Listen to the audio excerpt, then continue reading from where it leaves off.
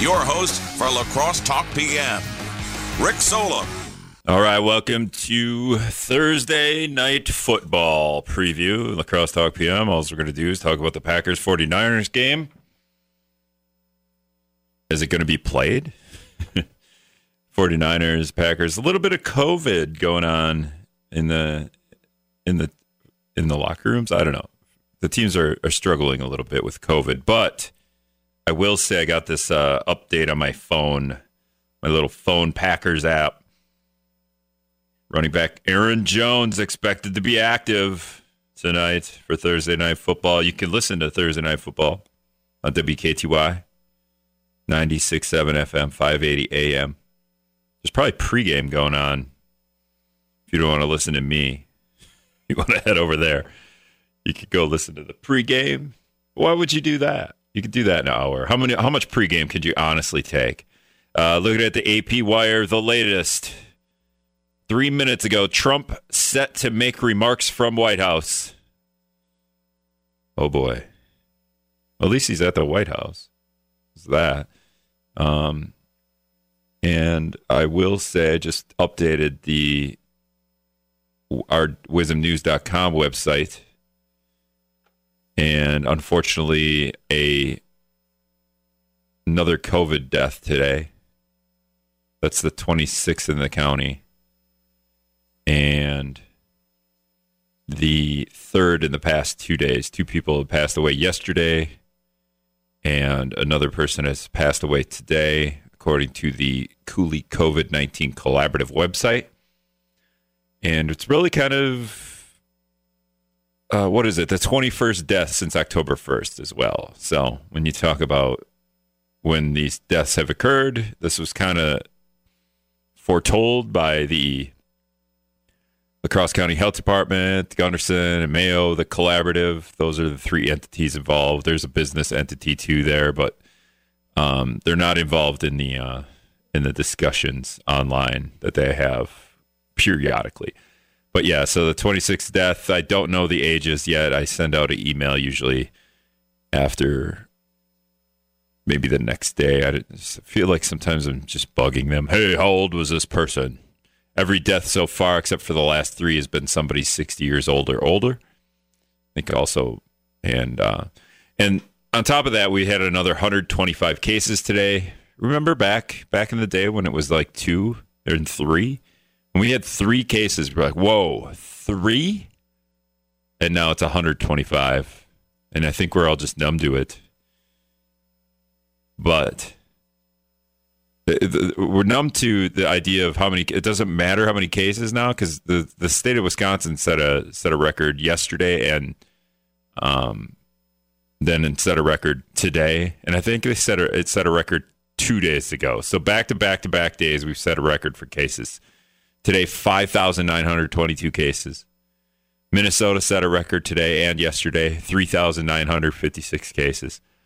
Iowa's up there, over 2,000 cases a day the past couple of days as well. And then if you don't care about cases, you're like, oh, cases. It's going to be cases. Hospitalizations going through the roof as well. Wisconsin's had its top 3 days of hospitalizations all the past 3 days. And Minnesota, same boat. The top days of hospitalizations all the past 3 days. So that's the worry one. If you're not 60 or older in Lacrosse County, because those are the only people who have died, right? Then you don't have to worry. I mean, if you want to think about it like that, but you do have to worry about somebody else getting the virus, or you getting the virus and giving it to somebody else indirectly. That's kind of how this works. And the hospitalization thing, I don't know how many of you are on universal government paid health care. I'm not. So if I have to go to the hospital for a couple of days, it's not going to be great. Great news. It's not. I don't really feel like paying the extraordinary hospital bill for COVID, whatever ends up happening. Even just being in the hospital, right? Just going for a night. That's something anyone wants to do in general, and also monetarily. Like, you don't want to pay for it. We're going to call here. Caller, who's this? This is Sally. Hey, Sally, go ahead. You're on the air. I would just like to say I don't care for the way they're doing their COVID-19 information. I think that they should, La Crosse County is a pretty big county, and I think they should do them by cities, like La Crosse only, Onalaska, Campbell. I mean, nobody travels throughout the county of La Crosse when you're staying home trying to quarantine yourself. Okay, but and I would just like to say, Rick, Trump is our president. I think you could show a little respect for that man. Today? That's all I need to say. You really shouldn't even have a job. Thank you. Oh, okay. I didn't even know I mentioned Trump today, although it is past November 4th, and Donald Trump in West Salem and multiple other places said the media is going to stop talking about COVID. But he's not. He hasn't lost it. And I didn't understand if we're going to stop talking about it if he becomes president this term or if Joe Biden becomes president, because he's kind of hinting at. But okay, I'll pay Mr. Trump some respect. There you go. I don't even know where that came from. Are you just mad because I talked about Trump in a disrespectful way at some point in time? I feel like Donald Trump should show some respect for other people, right? Like, what is it? He doesn't call former Vice President Joe Biden, right? Like, doesn't he have all kinds of names for these people?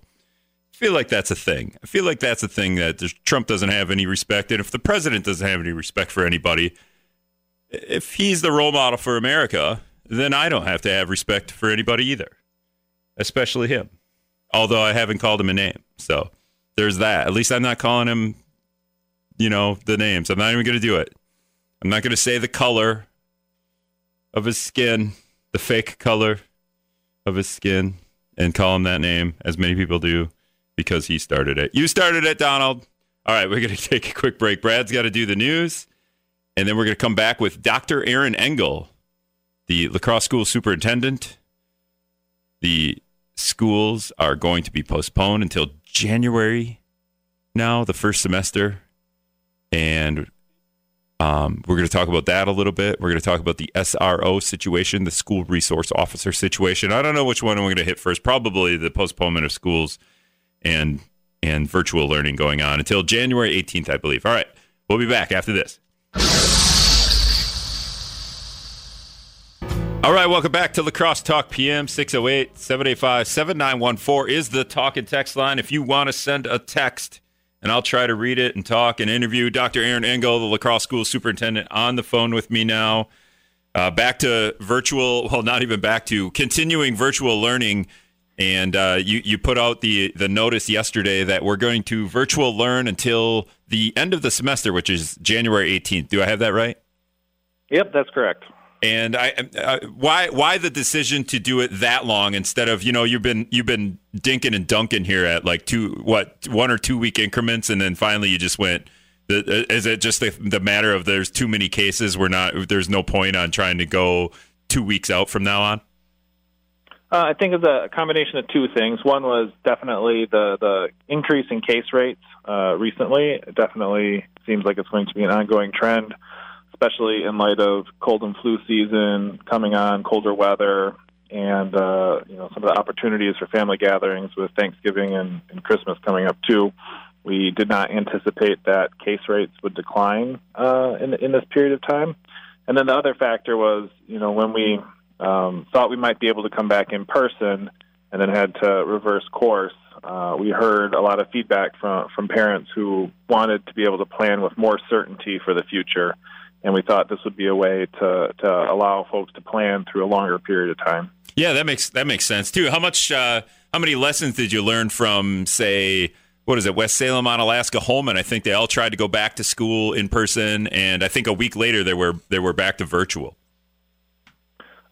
We communicate regularly with other local school districts and had an opportunity to chat with them, and I think that in and out process was difficult for a lot of families. I know for some, though, they really appreciated that week, but we want to try and avoid that yo-yo effect for our parents wherever possible. And our parents, when you tell them that, I'm sure there's are there what do you think? How do you gauge this? Is it 50-50? Do they understand? Because they probably just wanted the kids out of the damn house at this point. Like, you take the kids for a while, Engel. Yeah, I think there's a lot of families that kind of want their kids out of the house.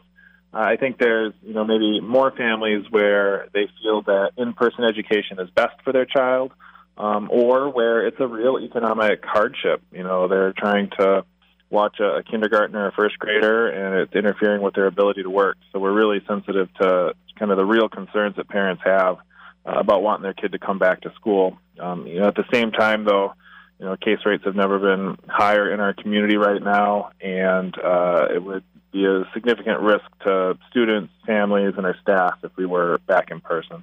We're speaking with La Crosse School Superintendent Dr. Aaron Engel. Yeah, the idea of some consistency too that gives parents a better chance to plan ahead. Teachers too, right? This has got to be a little bit of a, I don't know if it takes the burden off teachers, but at least it gets them thinking in one direction and not both. Absolutely. We've been, heavily planning to switch modes, for a long time now. And now that we know that we can table some of those plans and thought processes, our teachers can really focus on maximizing virtual learning and making it an even better product than it currently is.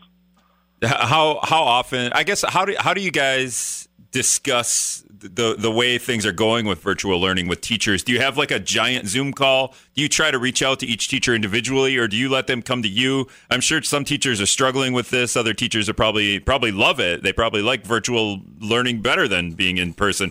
Although I don't know. Maybe not. I could be wrong about that. I talk to probably 2 or 3 teachers a day about, how things are going. But with, over 600 teachers and 1,000 employees, we really rely on our administrators. We've got incredible principals that are there day to day working beside teachers, helping figure things out. And we also have some just amazing teacher leaders who have been leading the charge on virtual learning, really know the resources and the capabilities. And so I think just, the folks that we have in our buildings are able to support teachers as they work through their struggles in providing high-quality virtual learning. With the idea here that we're going to virtual learning now, we're kind of set it in stone. January 18th, you all have time to just plan ahead. Now you got about over 2 months, and there's a little Christmas break in there. But has that done anything for parents that send their kids to some secondary, I don't know what you want to call it, to like a daycare or something like that helps them as well. But are you guys doing anything with the school itself to bring online virtual learning into the schools? Does that make sense? Yep, absolutely. So we're continuing to partner with the YMCA and the Boys and Girls Club to try and make daycare accessible to families, and that's an ongoing challenge and an ongoing partnership to try and find the right fit for as many families as possible. And then there's a few families, a few students that have some really significant needs that can only be met through in-person instruction, and we're reaching out to those families and on a very narrow, specific basis providing some instruction in our school buildings. But most of those services are required by law through special education services or other things. How do you help families that parents that have a job, they can't have their kid at home because they're not home, the kid needs to learn? Is there any avenue for those parents that school provides, or the city or the state, or what do you tell parents that just they're not going to be able to have their kid at home, but at least now they know for the next 2 months they can plan ahead? But what do they do if there's no avenue there for them to keep the kid at home to virtual learn? Yeah, we've got, our principals are working with families and our counselors trying to think through, what natural supports might be available, and, working to find other families that might be interested in helping out. I know that in some conversations with some other community partners, there's been an increase in interest in licensed home daycares and other things. So I think there's opportunities for other places to find care for your child during the day. But it's really a case-by-case basis and working with each individual as best we can. Knowing that it's really difficult. Yeah, because some families, everyone has a job, everyone's at work, and on top of that, we're not going to be able to afford to bring somebody or to send our kids somewhere else. This gets back to having the state legislature maybe help out families, with children and virtual learning. Is there, we have this election, we now know who are for the most part, we know who's going to be running our government. Do you start reaching out to these people and saying get us some help? Absolutely, yeah. One of the reasons we're in this circumstance is an absolute failure of policy on the state level. The aid provided to families and our communities and our public organizations has, been slim to none. And there's been some efforts by some, but some of those efforts have been stymied by others. And so, what we really need is our state government to step up and provide the necessary resources for our community to be able to overcome this. And I also know that our state governments are in a tough spot too. Aid is down this year through the tax rolls, and our federal government really needs to help states by backfilling those losses and providing programs to support communities as well. If state and national government had done their job and stepped up, I think we wouldn't be in this position. Getting back to the teachers and having the virtual learn, you say you talk to about 3 teachers a day. I'm sure you talked, and I know there's a lot of teachers, and then you have a lot of principals too on top of that. But have you talked to, in communicating with everybody, have you really learned just like is there anything that really sticks out? Like, wow, this teacher really has a unique way to get to the students virtually that I hadn't thought of, or I think maybe other people should be, maybe you incorporate that for other teachers. I've been really impressed with some of our teachers' ability to create community. That is one of the things that we were really nervous about is, connections and relationships in a class. And there are some teachers who have just really figured out how to do small group activities, to engage in discussion, to bring out kind of the unique things that are going on in a kid's life each day, and really be able to, create those student-to-student connections and student-to-teacher connections. In ways that, I think I'm amazed by. It's using, the breakout sessions and Zoom calls or various, like ongoing get-to-know-you activities or opportunities for sharing what's going on in your life. So just really neat ways to do that. And then, there's various other strategies that teachers have been using to create engagement.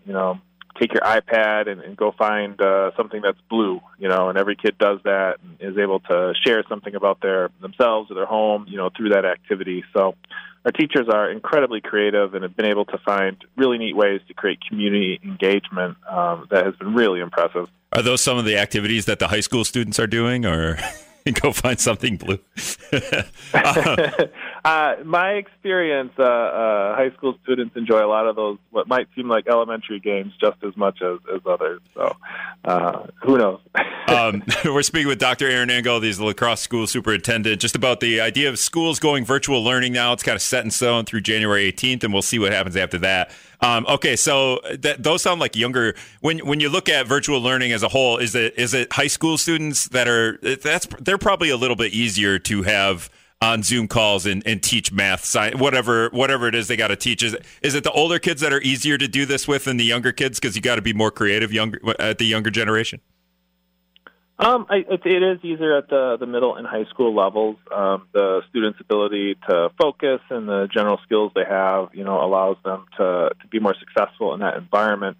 The most difficult thing at the elementary level, and particularly lower elementary, is, as you're learning how to read, it's difficult to access content unless somebody, speaks it to you or gives it to you, so it really takes another person around for a first or second grader to be able to guide them through activities and things. And that really creates a burden on families, and it makes it difficult for teachers to be able to reach each student the way they would want to. So definitely at the middle and high school level, with the independence that students gain, both through work habits and the ability to read really makes a difference. Yeah, and I was talking, and we've talked about this before, but just the UW lacrosse political science professor saying at one of his classes that day, and I talked to him, he said literally every person in the Zoom call participated. I feel like if I was in high school and I could participate virtually, it'd be a lot better than being in the class and having everyone look at me with my stupid answer or question. I think there's an element of truth to that. I think for some it's easy to disengage, but I was talking to a principal today, and she was remarking on how she's got a student that suffers from a little bit of anxiety in the classroom naturally, but in a Zoom environment, they feel a lot more comfortable and more confident. They don't have to be around other people, and so they've been doing better than they would have been in the classroom. So there's success stories in this too. Yeah, I think also they could cheat because they could just go online and find answers to all these questions. I couldn't do that when I was in high school. Yeah, I think that is something that we're thinking about too, and it really makes us as educators think about what are good questions to ask. They can't be simple, one-click Google answers. We really have to think about what is it we want students to be able to know and do.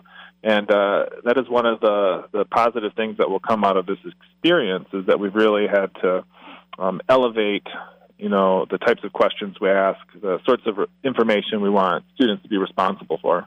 La Crosse School Superintendent Dr. Aaron Engel is on with us. We're going to take a quick break. Scott's comment, the news coming up. When we come back, we're going to discuss the School Resource Officer Program. I think we're about 2 weeks, maybe less than 2 weeks out before we might have a decision on that. Stay tuned. We'll be back after this. All right, welcome back to La Crosse Talk PM. 608-785-7914 is the talk and text line, which is kind of just the text line at this point, with Dr. Aaron Engel, the La Crosse School Superintendent, on with us. He's been doing this since July. He's just taking, just a pandemic to deal with virtual learning, and the School Resource Officer Program came up. Did you know going into the job, Engel, that this was going to be a contentious issue? As I was coming into the job, the school board was having discussions about the School Resource Officer Program, so it was definitely on my radar as I started. And we've had this discussion before, but in your past, you really you had a liaison officer at one point, but that was kind of it, right? With what you had to deal with as a principal and as a superintendent, in your past. That's correct. Yep, I've worked with a school police liaison, who wasn't stationed at school. We would call if we had unique needs, but had not worked in a school district that had a stationed school resource officer yet. I know some of the questions that I get when we have this discussion, I kind of get them after the show or the next day, is the idea that if you're not going to have school resource officers in school, what happens when there's a fight or when somebody wants to go after a teacher or something, when stuff like that happens? And my answer is I don't know how often stuff like that is happening. And then, if it's between students, teachers could intervene there. But how... I guess you probably have you gotten a history of how La Crosse schools have had to deal with fights in school because you haven't had session yet in class. Yeah, I imagine it would be done like any other school or in a situation where a school resource officer couldn't intervene in the first place. First off, fights in schools are very rare.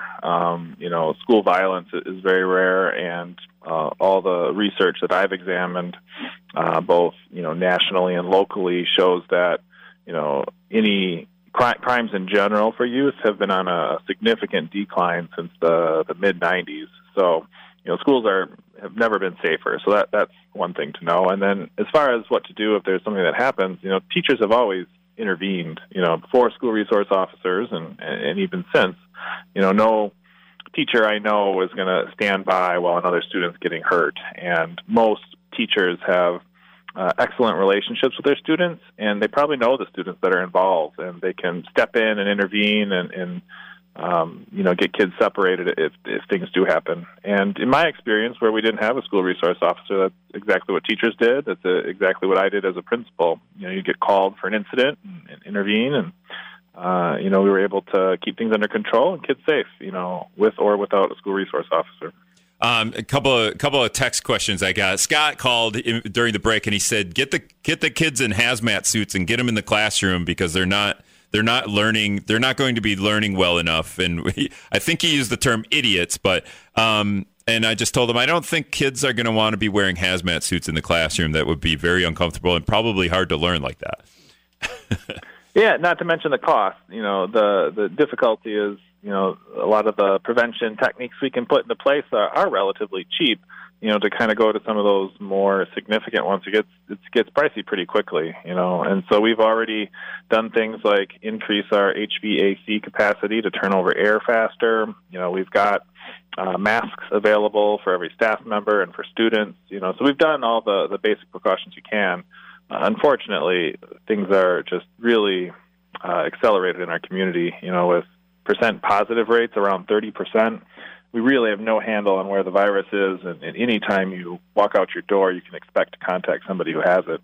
I know I'm jumping between school resources and virtual learning here, but Sam texted in. He said, middle school students need MacBooks. We have some old ones in the district. The idea that everyone has a computer at home or has an iPad, is that something that is happening, or have we had to find ways to get certain students, certain families, the ability to not just get on the internet, but have like a computer that's up to par with being able to use some of the tools? Yeah, all of our technology is less than 4 years old, so it should be more than capable of handling, any electronic requirements that we have. We are looking at more electronic resources like textbooks, as we move forward with our devices, so that is an opportunity. And, if the family doesn't have the right resources, I would encourage them to reach out to their teacher and their principal and ensure that they get that. All right. And Gary texted in, he goes, "Are we going to have basketball this winter? Is the school district, what are we doing with sports?" So we have committed to, opening up all of our co-curriculars, if we're in the orange on the Harvard model, or if we're able to bring back elementary students under some other conditions, and we're still looking at what that might look like for K2. So definitely still open to that. Just need the conditions in the community to be in the right place so that we can ensure that we're doing everything we can for student, family, and staff safety. And when you say in the orange, I'm looking at your snapshot here. There's 4 metrics on there, 2 primary, 2 secondary. They're all in red. Do all of those have to be in the orange? Do one or a couple? What do you think? So the 2 that are the most important, the primary metrics, are daily case rate, the average daily case rate over 7 days per 100,000 individuals. So the orange would be less than 25 cases per day. The other metric that we look at as a primary metric is the percent positivity rate. And that would, our benchmark there is 10%. So if we get below 10%, that would be another way to think about safety in our community. And right now we're at like 91 per day for case rate and 30% for percent positivity. So we're just not right on the right track there. But if the percent positivity is low, if it gets down to 10% or less, we would have a pretty good idea that the folks that were ill were getting tested, and we were able to keep others safe. So we're hopeful that we can get to that point, either through more people getting tested or, doing the right thing and reducing the spread. And you're trying to make an exception for kindergarten through second grade. Is that because they just have a harder time virtual learning, and the susceptibility to the virus? Is it a combination of that, or is it one or the other? Our primary focus is just the ability to learn through a virtual platform at that kind of critical developmental level when, learning to read and write and to do math is so important. And so that's the primary motivation. One of the things that makes that easier to consider is the fact that, there's a fair amount of research that would suggest that the virus is passed less easily amongst elementary students. So, those are kind of a combination of factors. Unfortunately, to this point, the research we found, has not suggested that you should bring kids back at all when conditions are like they are right now in La Crosse. Yeah, because even kindergarten and second graders might not be affected, but the whole idea here is they get it, they're asymptomatic, and then their parents get it, and then beyond that, who knows? But all right, jumping back, I'm going to jump back to school resource officers. Yeah.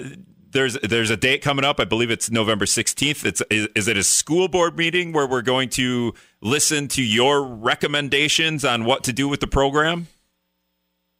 Yeah, on November 16th, I'll be presenting a report to the school board on the program review of the school resource officer program. It'll include, some literature, some reviews of data, recent data gathered here in the school district of La Crosse, and some recommendations for how we move forward. Now you have a survey out to it's to students, staff, and parents. I don't know if it's to anyone else. When did that survey go out, and how many do you think are expected to answer it by and what do you do after that? The survey went out was it earlier this week, and we're going to kind of look at the data next week on Wednesday and Thursday. We've already got about a fifth of our students and parents have filled it out, and almost half of our staff. We expect, maybe 40% of our students and parents to fill out the survey, and probably 2/3 of our staff ultimately. That's a lot of people, so that'll be a good sample size to look at that data. And is there a deadline for there's going to be when's the deadline to have that survey answered? Yeah, so we would hope that folks would be able to submit an answer by Wednesday evening next week, so that we can kind of complete our analysis Thursday morning. And then you're going to look at that stuff, and then you'll have until that Monday to figure it out. How many is there an easy way to look at these surveys? Is it computerized somehow where you see percentages, or is there part of this where there's maybe a comment section where somebody would write, opinions about stuff like that? Many of the questions are, on a Likert scale. You very much agree, disagree, very much disagree. Mm-hmm. So a lot of it will be easy to use our software to just quickly gather percentages and look at different demographics, buildings, age levels to find that data. There are some kind of open comment boxes as well, and we'll look through those. Our computer software also is powerful enough to analyze that and kind of pick out themes, so we'll be able to quickly understand, what our students, staff, and parents feel about school discipline, school safety, and their experience with school resource officers. Yeah, I did this backwards. I should have had you. Can you describe what the survey is that has gone out to people? Because I didn't ask that question. Yeah, the survey includes questions about school discipline. If a child misbehaves, how do they want to be treated? How do their parents want them to be treated? Ask some questions about, what sorts of consequences they think are effective. Sometimes we do stuff and nobody thinks it works, so that's good information to have. And then there's some questions around, generalized school safety. Do you feel comfortable at school? Do you feel safe at school? And then lastly, some questions about school resource officers, trying to get at people's experience with school resource officers, and trying to find some questions that will help inform our practices as we move forward. And this is have you been diving pretty deep into this stuff over the last couple of weeks, or are you going to cram the weekend before to go on and give your recommendation on that Monday? No cramming involved. It has been heavy involvement in trying to learn as much as possible, talk to as many people as possible. It's been ongoing learning since I basically accepted the job in La Crosse. So I've been thinking about this heavily for 6 months, and hope that the report that we provide helps the school board think about the issue and make good decisions. Yeah, and then the end game here is you make a recommendation, and then the school board would vote whether or not to, I guess, continue or discontinue having school resource officers. Is that kind of how that would work? Yeah, I imagine, the way our system of government for schools works is through, coherent governance. So they're, it's my responsibility to kind of manage the program and do that. But, they wanted some feedback on that. They wanted to know how things are going. And so I assume that, they'll vote to either accept the report, to, reject the report, or they might accept it and ask for modifications or more information, So I think they'll we'll have a period of time for the public to be able to digest it, for the school board to digest it and think about it, and provide comments as they see fit. So I think there'll be a little bit of time for reflection too. And then this could go. Do you feel like it could go either way here? I mean, when we talk to the mayor, when I've been in those, I've not been in, but I've watched those Zoom meetings. The mayor has all but said unless maybe we change it a little bit, but the school resource officer program is probably going to be gone from La Crosse School District. It's too soon for me to make any, sweeping conclusions. We're still waiting on student, staff, and parent data. That definitely weighs on things. There's lots of research out there that points to school resource officers as being effective. There's research out there that points to it being, not effective or no impact. So I think there's lots of different ways to look at it. I think that the recommendation we bring will take into account all the diverse inputs and feelings that folks have, as well as what best practice indicates to make the best possible experience for all of our students here at school. And when you send the survey out, like you did earlier this week, is it just to current people, like current students, current staff, current teachers? Because I imagine a lot of students that have gone through school, maybe just recently at least, would have a better gauge on school resource officers than children, than a freshman that's just going to get his first experience with SROs. And our freshmen have even had experiences in middle school. So I think you're right that there would be some benefit in surveying recent graduates. Even our current students, haven't been in the building for, 6 months. So even their experiences are a bit dated, So I think we focused on our current students and their experience, our current parents and their experience, and we're going to take that information and assess it as best we can. And then could the end game here be in many different avenues, whether you continue the program the way it is, you just have a DARE officer, you reel it down to one school resource officer between all the schools? Could it go any way? We're considering, the full continuum of options from keep the program as it is to modify, change, reduce, all the way to eliminate the program. All of those things are on the table, so to speak. We want to make sure that whatever we're left with meets the needs of our students, meets the needs of our community, meets the needs of our teachers and administrators.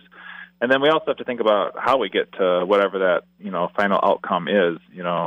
If we've got a system that relies on these folks and, they've done good work, then it's really difficult to go, from, 5 school resource officers to none overnight. That would leave huge gaps in our systems. And so part of it is thinking about, if we do change the program, how do we transition from what we have now to what we might have in the future?